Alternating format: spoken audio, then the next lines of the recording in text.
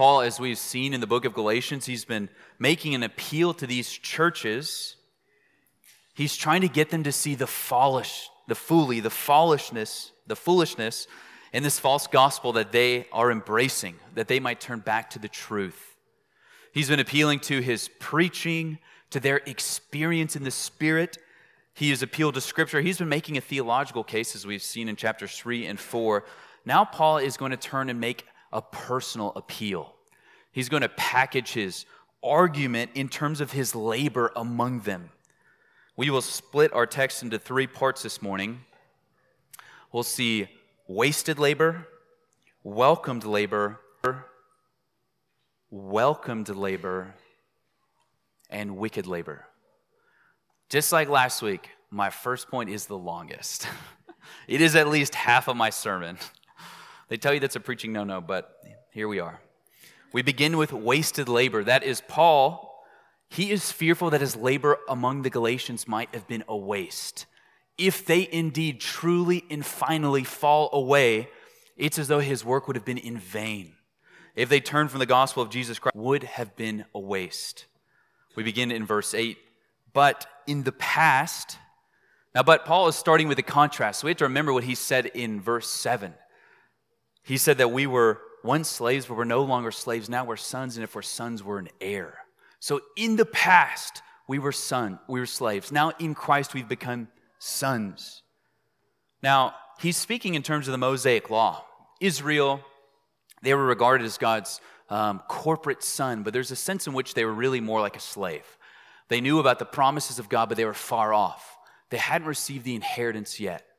Now, the Galatians might be thinking, you might be thinking, I've never been under the Mosaic law. I wasn't actually a slave. Maybe I've just moved from one degree of freedom to another as now I've come to Christ. Paul says, verse 8, but in the past, since you didn't know God, you were enslaved to things that by nature are not God's. In the past, before you knew God, this is the reason.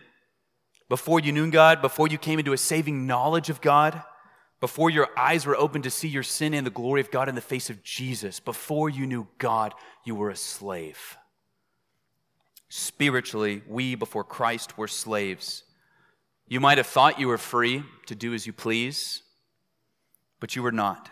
You might have thought even that you knew God, but you didn't. Paul is saying there was a time in our past before we knew God that we were actually slaves. That's true. It's not just that we were slaves under the law, God's moral law, which is also true. There is something more personal and more cosmic at play. You see, where there is a slave, there is a master. And we were enslaved, Paul says, look at the text again, to things that by nature are not God's. Paul is getting them to recall their pagan past, their idolatries. Now, he's not getting them to sinfully relish in it. He's trying to awaken them from their spiritual stupor. This will become clear in a minute. They're turning to the law apart from Christ for justification. It's actually a renewal of their pagan worship. It is a form of bondage. It is slavery. So Paul is saying there was this time when you didn't know God, when you were a slave. It's because you were worshiping these so-called gods. You might have thought you were free, like today I'll worship Zeus, Athena tomorrow, but you might have called them gods, but they aren't.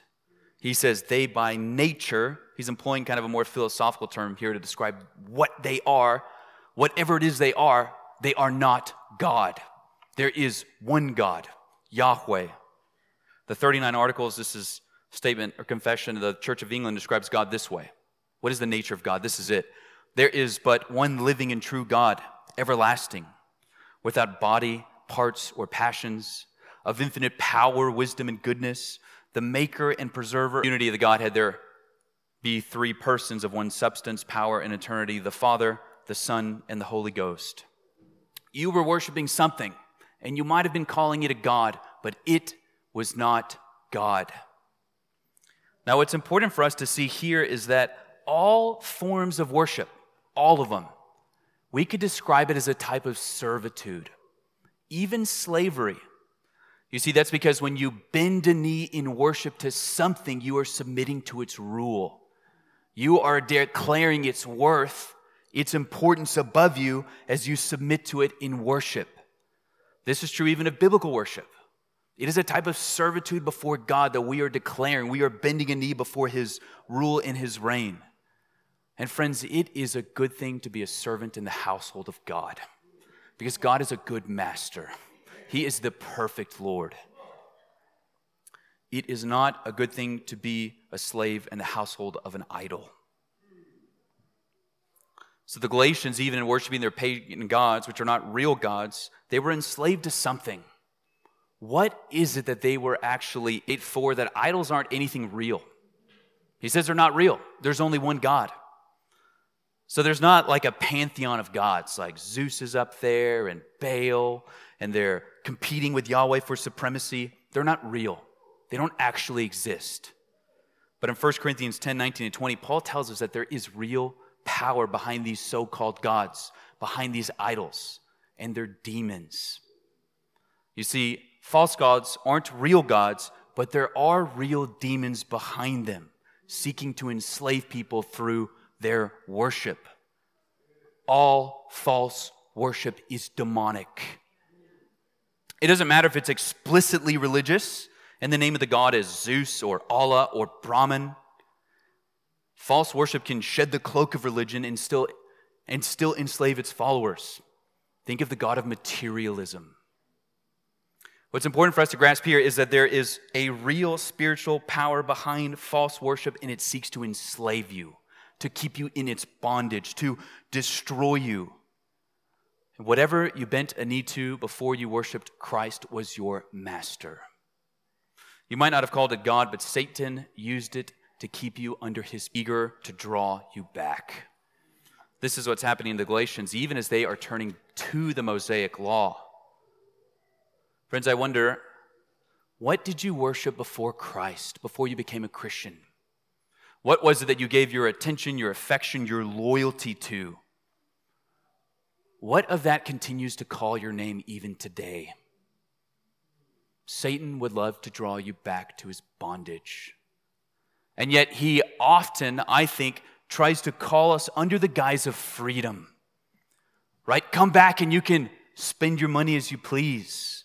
You can use your time however you want. You can marry whomever you want. You can have sex with whomever you want.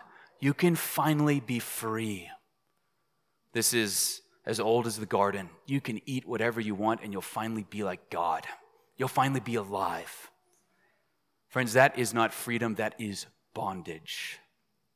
Satan is, as we heard in our scripture reading, the thief who comes only to steal and to kill and to destroy, and he is good at it. The Son came that we might have life and have it in abundance, that we might be free in him. So yes, there was a time before we were sons and daughters, we were slaves. There was a time when we didn't belong to God, we belonged to Satan. It doesn't matter how free you thought you were or how religious or irreligious you might have described yourself. You were wholly devoted in worship to something, and that something was ultimately demonic, even if you thought it was religious.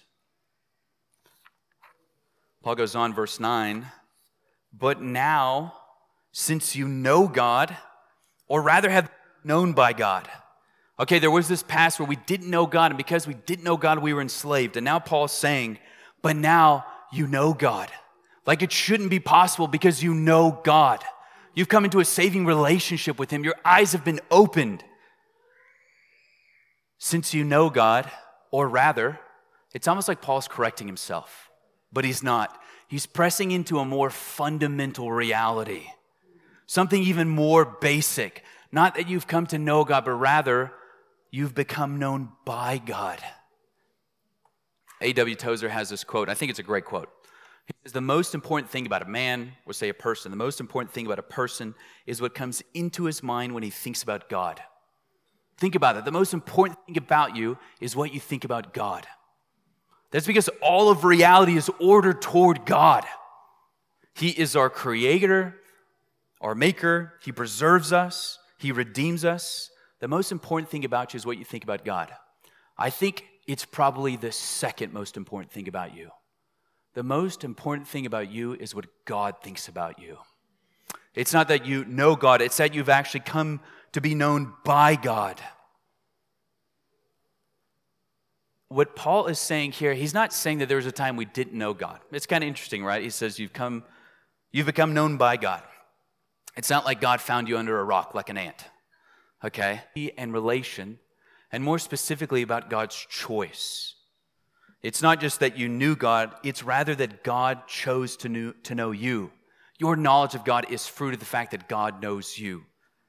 So this is why Moses writes in Genesis 18, verse 19, "For I have chosen him," that's how the CSB translated it, but the word is know. "For I have known him, so that he will command his children and his house after him to keep the way of the Lord by doing what is right and just. This is how the Lord will fulfill to Abraham what he has promised." New Testament, Romans 8, verse 29, "For those he foreknew, he also predestined to be conformed to the image of his Son, so that he would be the firstborn among many brothers and sisters." Knowledge here, it's relational, it's intimate, and Paul is getting at the fact that God is the one who chose us. God is not responding to us. 1 John 4:19 tells us the reason we love God is because God first loved us. Friends, the reasons you know God is because God first knew you. He chose you. It's not because you're so smart, your knowledge, not because you figured something out. Friends, it is because God chose. He knew everything about you. The good, the bad, the ugly, the wicked. He chose you. Friends, God knows you, and he will not forget you. That is the foundation of our knowing of God. It is that God has first known us. The text is stressing that God is the initiator in salvation, that in God's foreknowledge, he elected us. He sent his Son to then die for us. He called us to the preaching of the gospel. He sent his Spirit to give us life, to give us the gifts of faith and repentance. God justifies us. He adopts us. He sets us free. He brings us into this intimate knowledge of himself. We're not talking about some cold, distant cause, but rather the personal God of the universe has known us and called us to know him. Friends, we know God as a response of him knowing us. What Paul is saying is that it should not be possible if God knows you and you then know him to what? He says to turn back again to weak and worthless elements. Those little g gods who by nature aren't gods, how can you be turning back to them?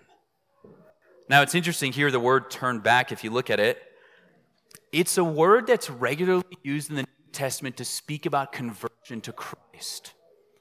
So it might say that someone, for example, has turned from idols to serve the living and true God. They've been converted. They've turned to Jesus.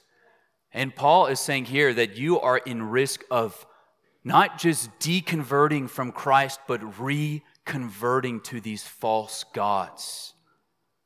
In turning away from Christ to, for them, the Mosaic law for justification, they're actually converting back to their old pagan tendencies. The risk is not just deconversion from Christ, but reconversion to something else, something that's ultimately demonic. It's becoming, sadly, commonplace to hear stories of people deconstructing their faith, people deconverting. Maybe you've seen videos on the internet. People who are once famous in the faith. Someone like Joshua Harris, famous author, a pastor, you might be familiar who that is. Probably people that you grew up listening to in bands. People, it seems like every month you hear a story of someone deconverting. And you probably have friends who've done something similar. You understand their faith. And I think if you listen to these stories, they often package their deconversion stories as a turn from bondage to freedom. Like Christianity was bondage. I'm finally free now to be me. Like I'm free to love people and let people love. I'm free to do as I please. Friends, we cannot buy into that lie. It is bondage. It's not just that they've deconverted from Christ, they've reconverted to something that's ultimately demonic. Now, speaking of these people like Joshua Harris, who are friends, we don't know their hearts. We don't know the reality, right? It might be the case that they belong to Christ. If that's true, they will one day return to him. we should pray toward that end. But as far as we can see, they have turned from Christ. They have cut themselves off from the blessing. They have reconverted, as it were, to their old ways. They have returned to bondage. Something that is just as spiritual, but ultimately demonic. Friends, we should not take it lightly when our friends and family, when our fellow members toy around with such ideas. It is deadly serious. We have to guard our own hearts and our minds from the things that we allow to influence us. We ought to care for our fellow church members, the things that we're intaking. Satan is desperate for you to believe the lie that freedom is found not. You will find thorn and thistle where he reigns as ruler. There is no freedom apart from Christ, only bondage. And Paul is asking, how can someone who is known by God and who knows God return to these weak and worthless elements and put themselves back into slavery? Estimated 40 million slaves around the world. Just let that sink in. 40 million slaves today. We're not talking the 1700s, we're talking 2021, 40 million slaves. It takes various forms around the world, even our own country, prostitution rings, forced labor. Often children are kidnapped. They are forced into armies, they're sold for marriage, or put into prostitution rings. 40 million. Imagine being such a person and longing every day for your life for freedom and finally being set free, being released from bondage. Maybe further yet, being adopted into a family of someone who cares for you. And then, for whatever reason, returning to slavery. Returning back to your old master who does not care for you. Turn back to our sin. When we flirt with the idea of turning from Christ to a different and false gospel, it is like returning to bondage. Paul knows that they're doing this. How? Look at verse 10. You are observing special days, months, seasons, and years. They're observing the Mosaic law, which is clear from their calendar. Now, Paul is not saying it's bad to observe days, months, seasons, years, I don't think. Romans 14:5, he's really clear that some people might regard a certain day as holy, others might not, and that it's a matter of conscience. You're okay to celebrate Christmas and Easter, if you're wondering. But the question is one of intention. You see, it's a good thing to honor the Lord on the Lord's Day. We've been commanded to do so, to not forsake the assembling. It's a bad thing to think that going to church on Christmas and Easter is going to somehow save you. That is not Christian, it is pagan. The Galatian churches have turned to the law of Moses as a source of life. They're thinking that they will be justified before God based on their law keeping, based on some calendar that they keep, based on their circumcision. Paul is saying, even though they have not previously come from Judaism, that really what they're doing is returning to paganism.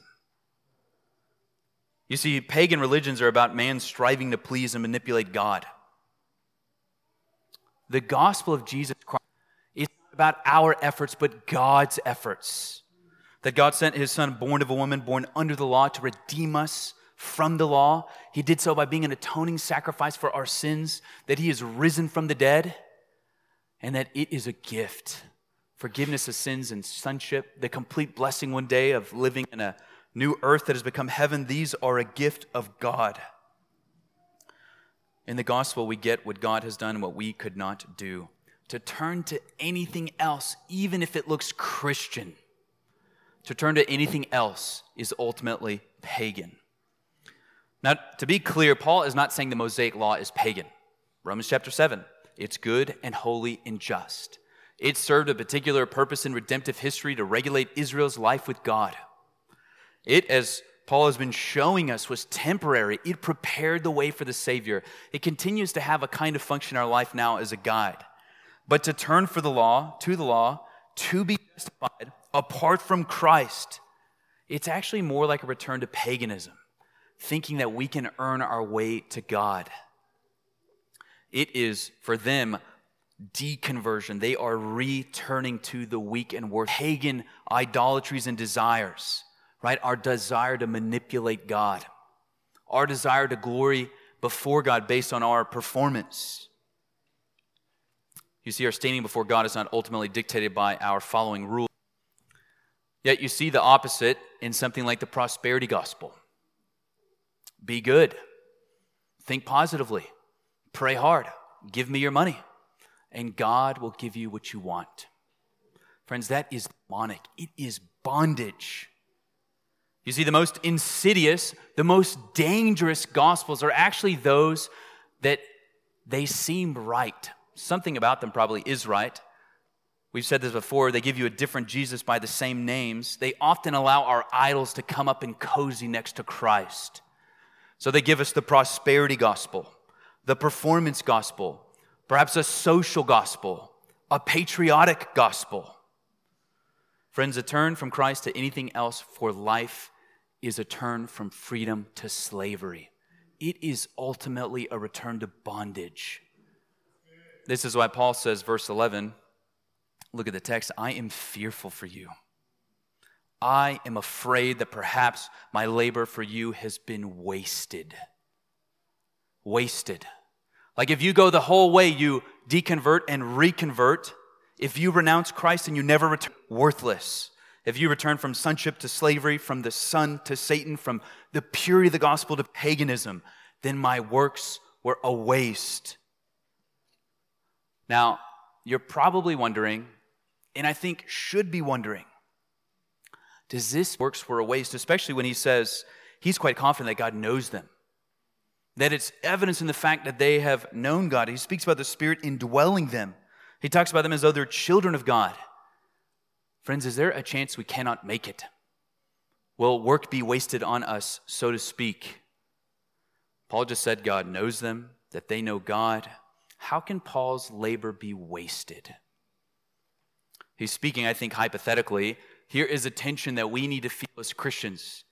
Two things that we need to hold tightly. The first one being, salvation is wholly of God and it is a gift of His grace. Friends, that means you cannot lose salvation because you didn't contribute to it in the beginning. Listen to our statement of faith. This is on the doctrine of perseverance. We believe that those whom God has accepted in Christ, effectively called and sanctified by His Holy Spirit, will never totally nor finally fall away from the state of grace, but shall certainly persevere to the end and be eternally saved. Friends, salvation is of God. It is His work, and He's good at it. If you doubt. The second thing that we need to hold tightly, and it's actually a product of the first, is that we are saved by faith, which is the gift of God. It's something we exercise, and it's actually our persevering faith that most clearly demonstrates both to us and to the world that we are indeed Christians. Our statement of faith goes on that their persevering attachment to Christ is the grand mark which distinguishes them from superficial professors. It's like, how do you know who's a Christian? They believe in Jesus. For how long? All the way. Now, that doesn't mean you can't fall away for a time. I think that's what's happening with the Galatians. I think Paul is confident that God has known them, that is, He's chosen them, that they indeed know God. But right now, it's as though they're falling away. Our statement of faith goes on that a special providence watches over their welfare, that though they may fall through neglect and temptation into sin, whereby they grieve the Spirit, impair their graces and comforts, bring reproach on the church and temporal judgments on themselves, yet they shall be renewed again unto repentance, and be kept by the power of God through faith unto salvation. The Galatians, it seems, they are in a position where they are grieving the Spirit. They are impairing their own graces. They are bringing reproach upon themselves and their churches. But friends, if they are in Christ, if they are known by God, which Paul seems to think so, they will be renewed unto repentance. It can't not happen. And part of the means by which God renews us to repentance is each other. It's His word. It's for the Galatians this letter. They will be renewed unto repentance. God is doing it right now through His word as He is stirring up in them fear that, hey, if you turn away from Christ, you will be eternally off. Part of the means by which God renews us is His word. It's each other. If they do reject Christ, they will be cut off eternally. That is a fact. You could think of it as though the Galatians, or yourself if you're ever in this position, it's like you're about to drive off a cliff. The Galatians are driving off of a cliff, and Paul is there at the edge screaming, "Stop! Stop! No!" He's warning them. He's imploring them. He's begging them. He's telling them what will happen if they do indeed turn away from Christ. They will find themselves eternally cursed. And the Galatians, by God's grace, because they are known by him and know him, they will hit the brakes. You see, God ordains both the ends and the means to the end. He preserves us through his word, through sometimes hard rebuke, through his word and through brothers and sisters who love us. Friends, that means if we are in Christ, you should be comforted. You are clothed in him. You will make it to the end. You can't not. God would have to end up to be a liar. Jesus' blood would have to lose its efficacy. The Spirit would have to leave you. None of this will happen. You will make it home. You should feel no comfort. You should place no stake in the fact that maybe you once made a profession or were baptized. Your deconversion to you should be proof that you probably never believed. Friends, if you find yourself in that position, you should repent and believe in the gospel. And if you are really known by God, then you will know him. You will come back. You can't not. You will return to Christ. You will be renewed into repentance. I think what Paul wants us to feel here is a healthy degree of fear. We should fear Satan, who is bent. He is more serious about your spiritual life than you are of your own, I promise you. He is intent on bringing you back into his bondage. Your own sin, your flesh is intent on destroying you. That should sober us. Friends, it doesn't matter how godly you think you are today if tomorrow you abandon the gospel. You will have returned to slavery. You will have reconverted to those things which are not truly God, which are worthless. You will find yourself once again a slave. So Paul begins with wasted labor. He here find themselves renewed to repentance. He's trying to rouse them and us. We should feel a healthy degree of fear. Next, he turns to welcomed labor. Welcomed labor. What Paul's going to do in this section is remind the Galatians how they initially received him. They're treating him a different way now, but he wants to remind them how they initially received him, that they might receive and welcome his letter in the same way as the words of God, and so that they might turn from this false gospel to the true gospel that Paul is preaching. So we consider now welcomed labor. Beginning in verse 12, I beg you. Again, notice the urgency. I beg you, brothers and sisters, become as I am, for I also has become as you are. I think what Paul is getting at here is that he became like a Gentile to them, as though one not under the law. Him, an ethnic Jew, became like a Gentile to show them that the gospel comes with no strings attached. It's a gift of grace come from God. The irony is now the Gentiles are thinking that they need to become Jews to be saved. Paul is saying, no, no, no. Me, even as I have become like you. He says, you've not wronged me. I think he's saying initially, between us, things were good. Not so much anymore, but verse 13, you know that previously I preached the gospel to you because of a weakness of the flesh. You did not despise or reject. When Paul initially went to the Galatian churches, he had some kind of physical ailment. We don't know what it is. He might have just been sick, something like the flu, I don't know. Maybe he physically struggled from being an apostle, like his body was still recovering from constant stonings and lashings, from the weight of the anxiety that he felt from all the churches. It's possible he had a more permanent ailment. Some commentators think that maybe there's something wrong with Paul's eyes. That's why he says you'd be willing to rip out your eyes and give them to me. We don't know. What we do know is there's something wrong with his body, and that the Galatians didn't reject him because of it. Now, why is that a big thing? Well, in Greek culture, some kind of physical ailment or illness, it was a sign of divine displeasure. Like if there's something wrong with your body, it must be because the gods are angry with you. So think about how odd that would be if that's kind of your worldview, that if you're sick or something's wrong with your body, the gods are angry with you. and you come to these people and you start preaching about God, but you're sick. It just doesn't make any sense. It's like a miracle healer on crutches. It just doesn't make sense. And your message is right, you wouldn't be sick. Maybe it's the opposite. Your message is wrong. That's why you're ill.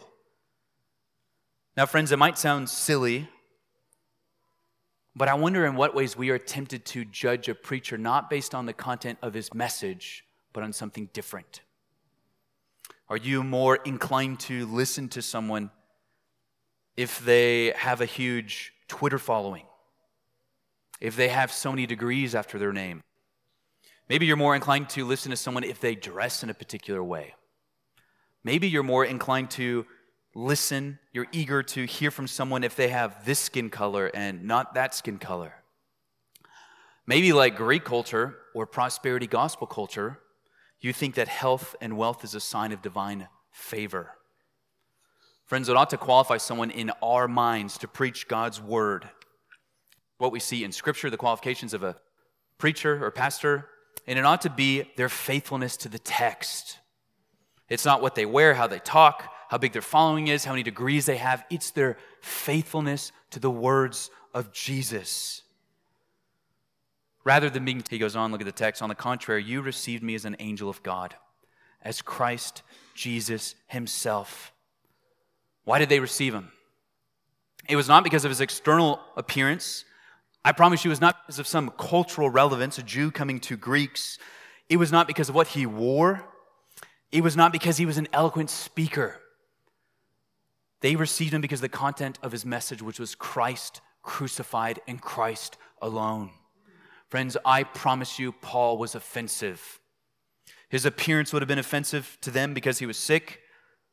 His message would have been offensive as he told them their pantheon of gods were not by nature real gods.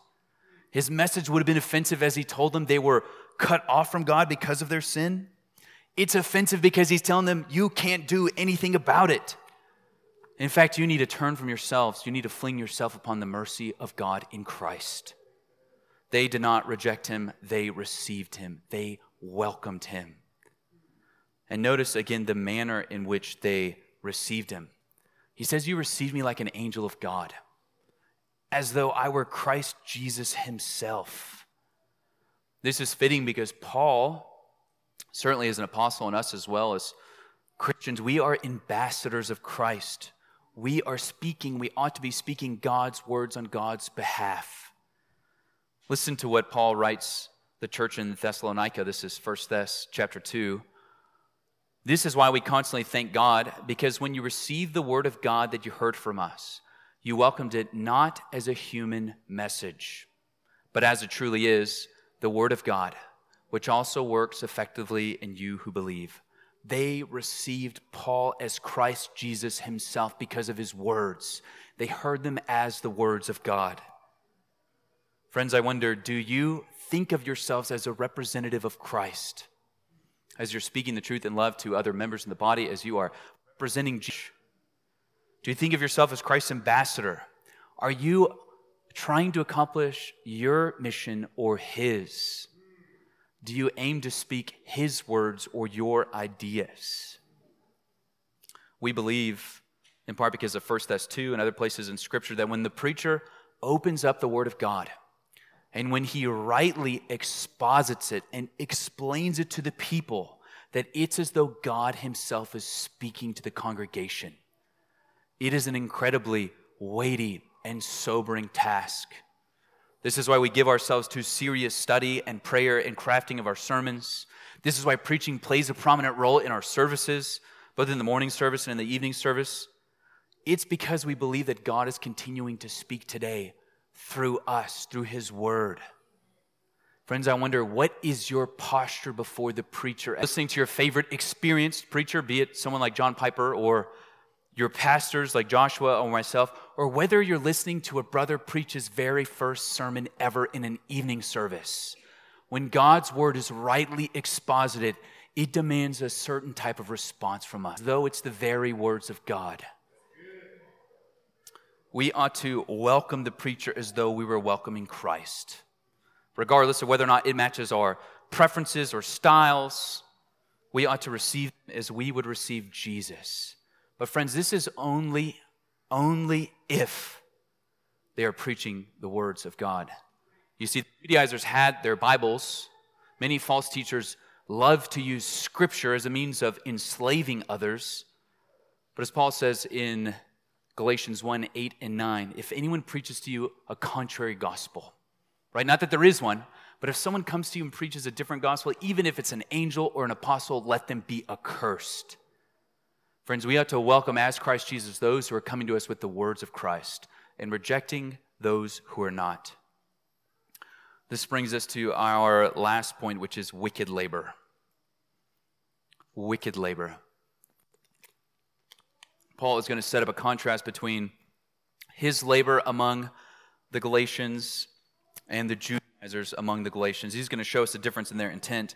Beginning in verse 16, we're still with Paul here. So then have I become your enemy because I told you the truth? Notice the only thing that Paul has done is told them the truth. And yet he fears they might now regard him as their enemy. Friends, it can be easy when our brothers and sisters confront us with our sin to assume that they save us from our enemy. They are acting like our brothers and sisters in warning us. They're trying to save us. Yes, it doesn't mean that they'll always do it in the best way. We are a young church. But friends, we have to regard them not as enemies, but as our friends. James, right in James chapter 5, verses 19 and 20, my brothers and sisters, if anyone among you strays from the truth, and if someone turns him back, let that person know that whoever turns a sinner from the error of his way will save his soul from death and cover a multitude of sins.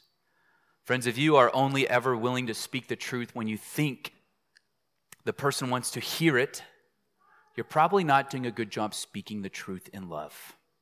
If you only ever want to hear the truth when it doesn't confront you and your sin, you're probably not doing a good job hearing the truth in love. You see, serious situations call for serious words. Paul, in love, is willing to risk his relationship with them, his reputation, his comfort, maybe even financial gain, if it means serious situations call for serious words. So when we speak the truth in love, even when it hurts, it doesn't make you an enemy. It makes you a loving and caring and concerned brother or sister in Christ. The Judaizers, on the other hand, verse 17, they court you eagerly, but not for good. Friends, just because someone gives you attention, it doesn't mean they have your good in mind. It certainly doesn't mean they have your spiritual good in mind. Many people will be eager to court you. They are zealous for your attention and your following because they want more followers.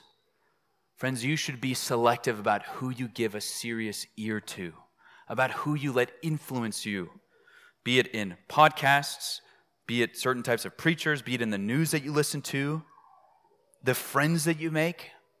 R.C. Rouse says this in Thoughts for Young Men. It might sound extreme. I think he's right. He says, never make an intimate friend.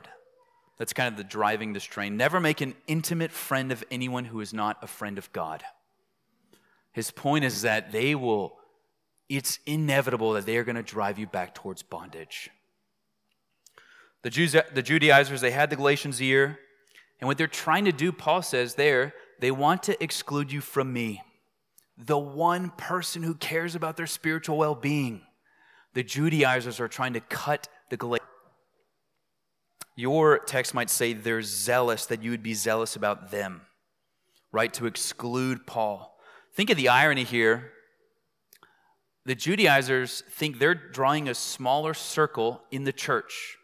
To be a Christian means that you've been circumcised, you adhere to the law, you've become a Jew. They think they're excluding Paul from the circle in the church. The reality is they're drawing a circle outside of the church. They're not excluding Paul from the church. They are ripping the Galatians out of it. And Paul tells us why. Your text might say something like, they're zealous for you, not for your good, but so that you would be zealous for them. Friends, a telltale sign that someone is not after your spiritual good is when they are more obsessed with their image, their following, their influence. They're territorial over you.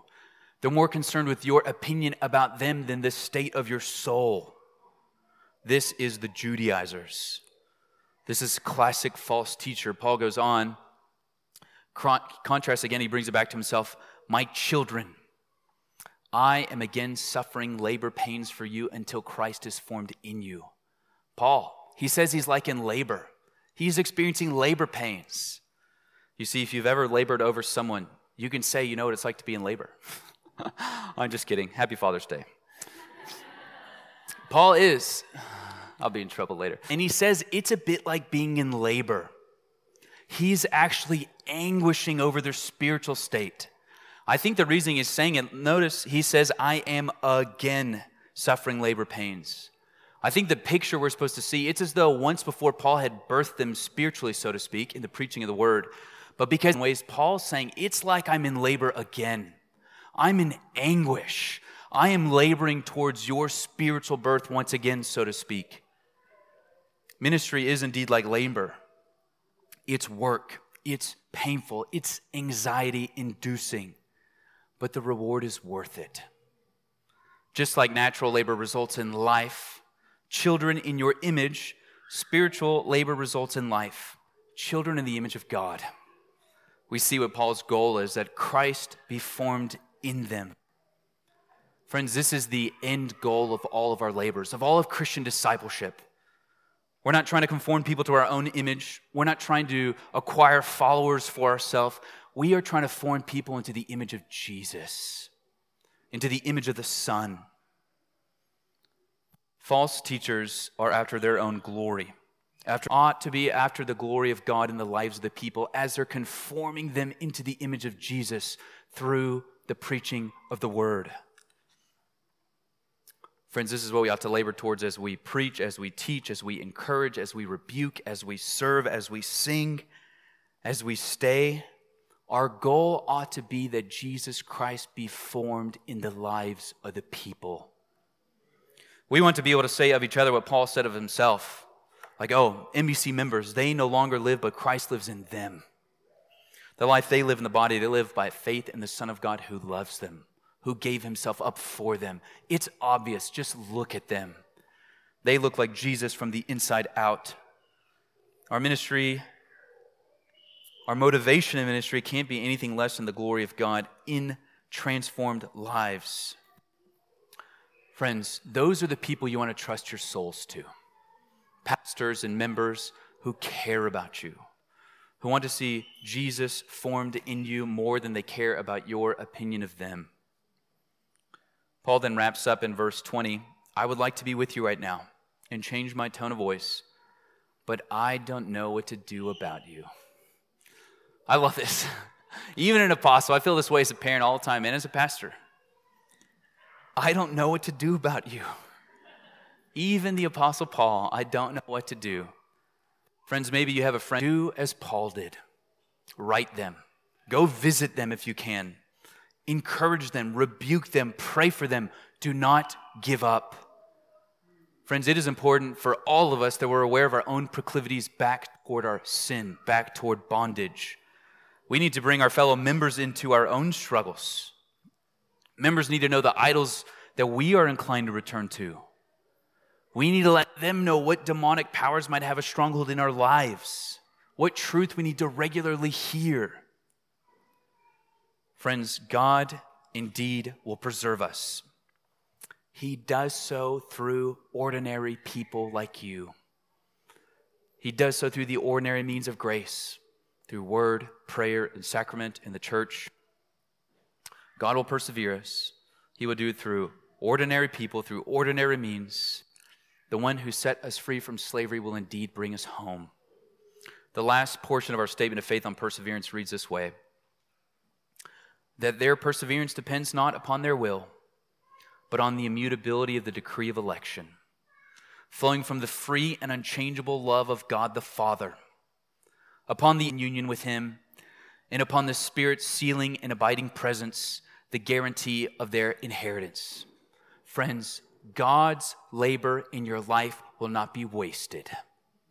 And again, part of the means by which He calls us and brings us home is through His people. We ought to welcome such people as though we were welcoming Christ, and we ought to turn away wicked labors, those who would seek to enslave us once again. May we help one another toward that end. Let's pray. Father, we once again thank you for your loving kindness toward us, that in Christ Jesus we have been set free from bondage. Bondage to our own sin, bondage from demonic powers who would seek to enslave us and destroy us. Father, we pray that you'd give us sober minds and hearts, that we would think clearly about our own sin, our own proclivities to answer the call of Satan. I pray that we would love one another in such a way that we would be willing to speak the truth to each other. I pray that we would welcome such rebukes. I pray that we would be eager to hear your word as it is taught to us week in and week out. May it reverberate in the lives of the people.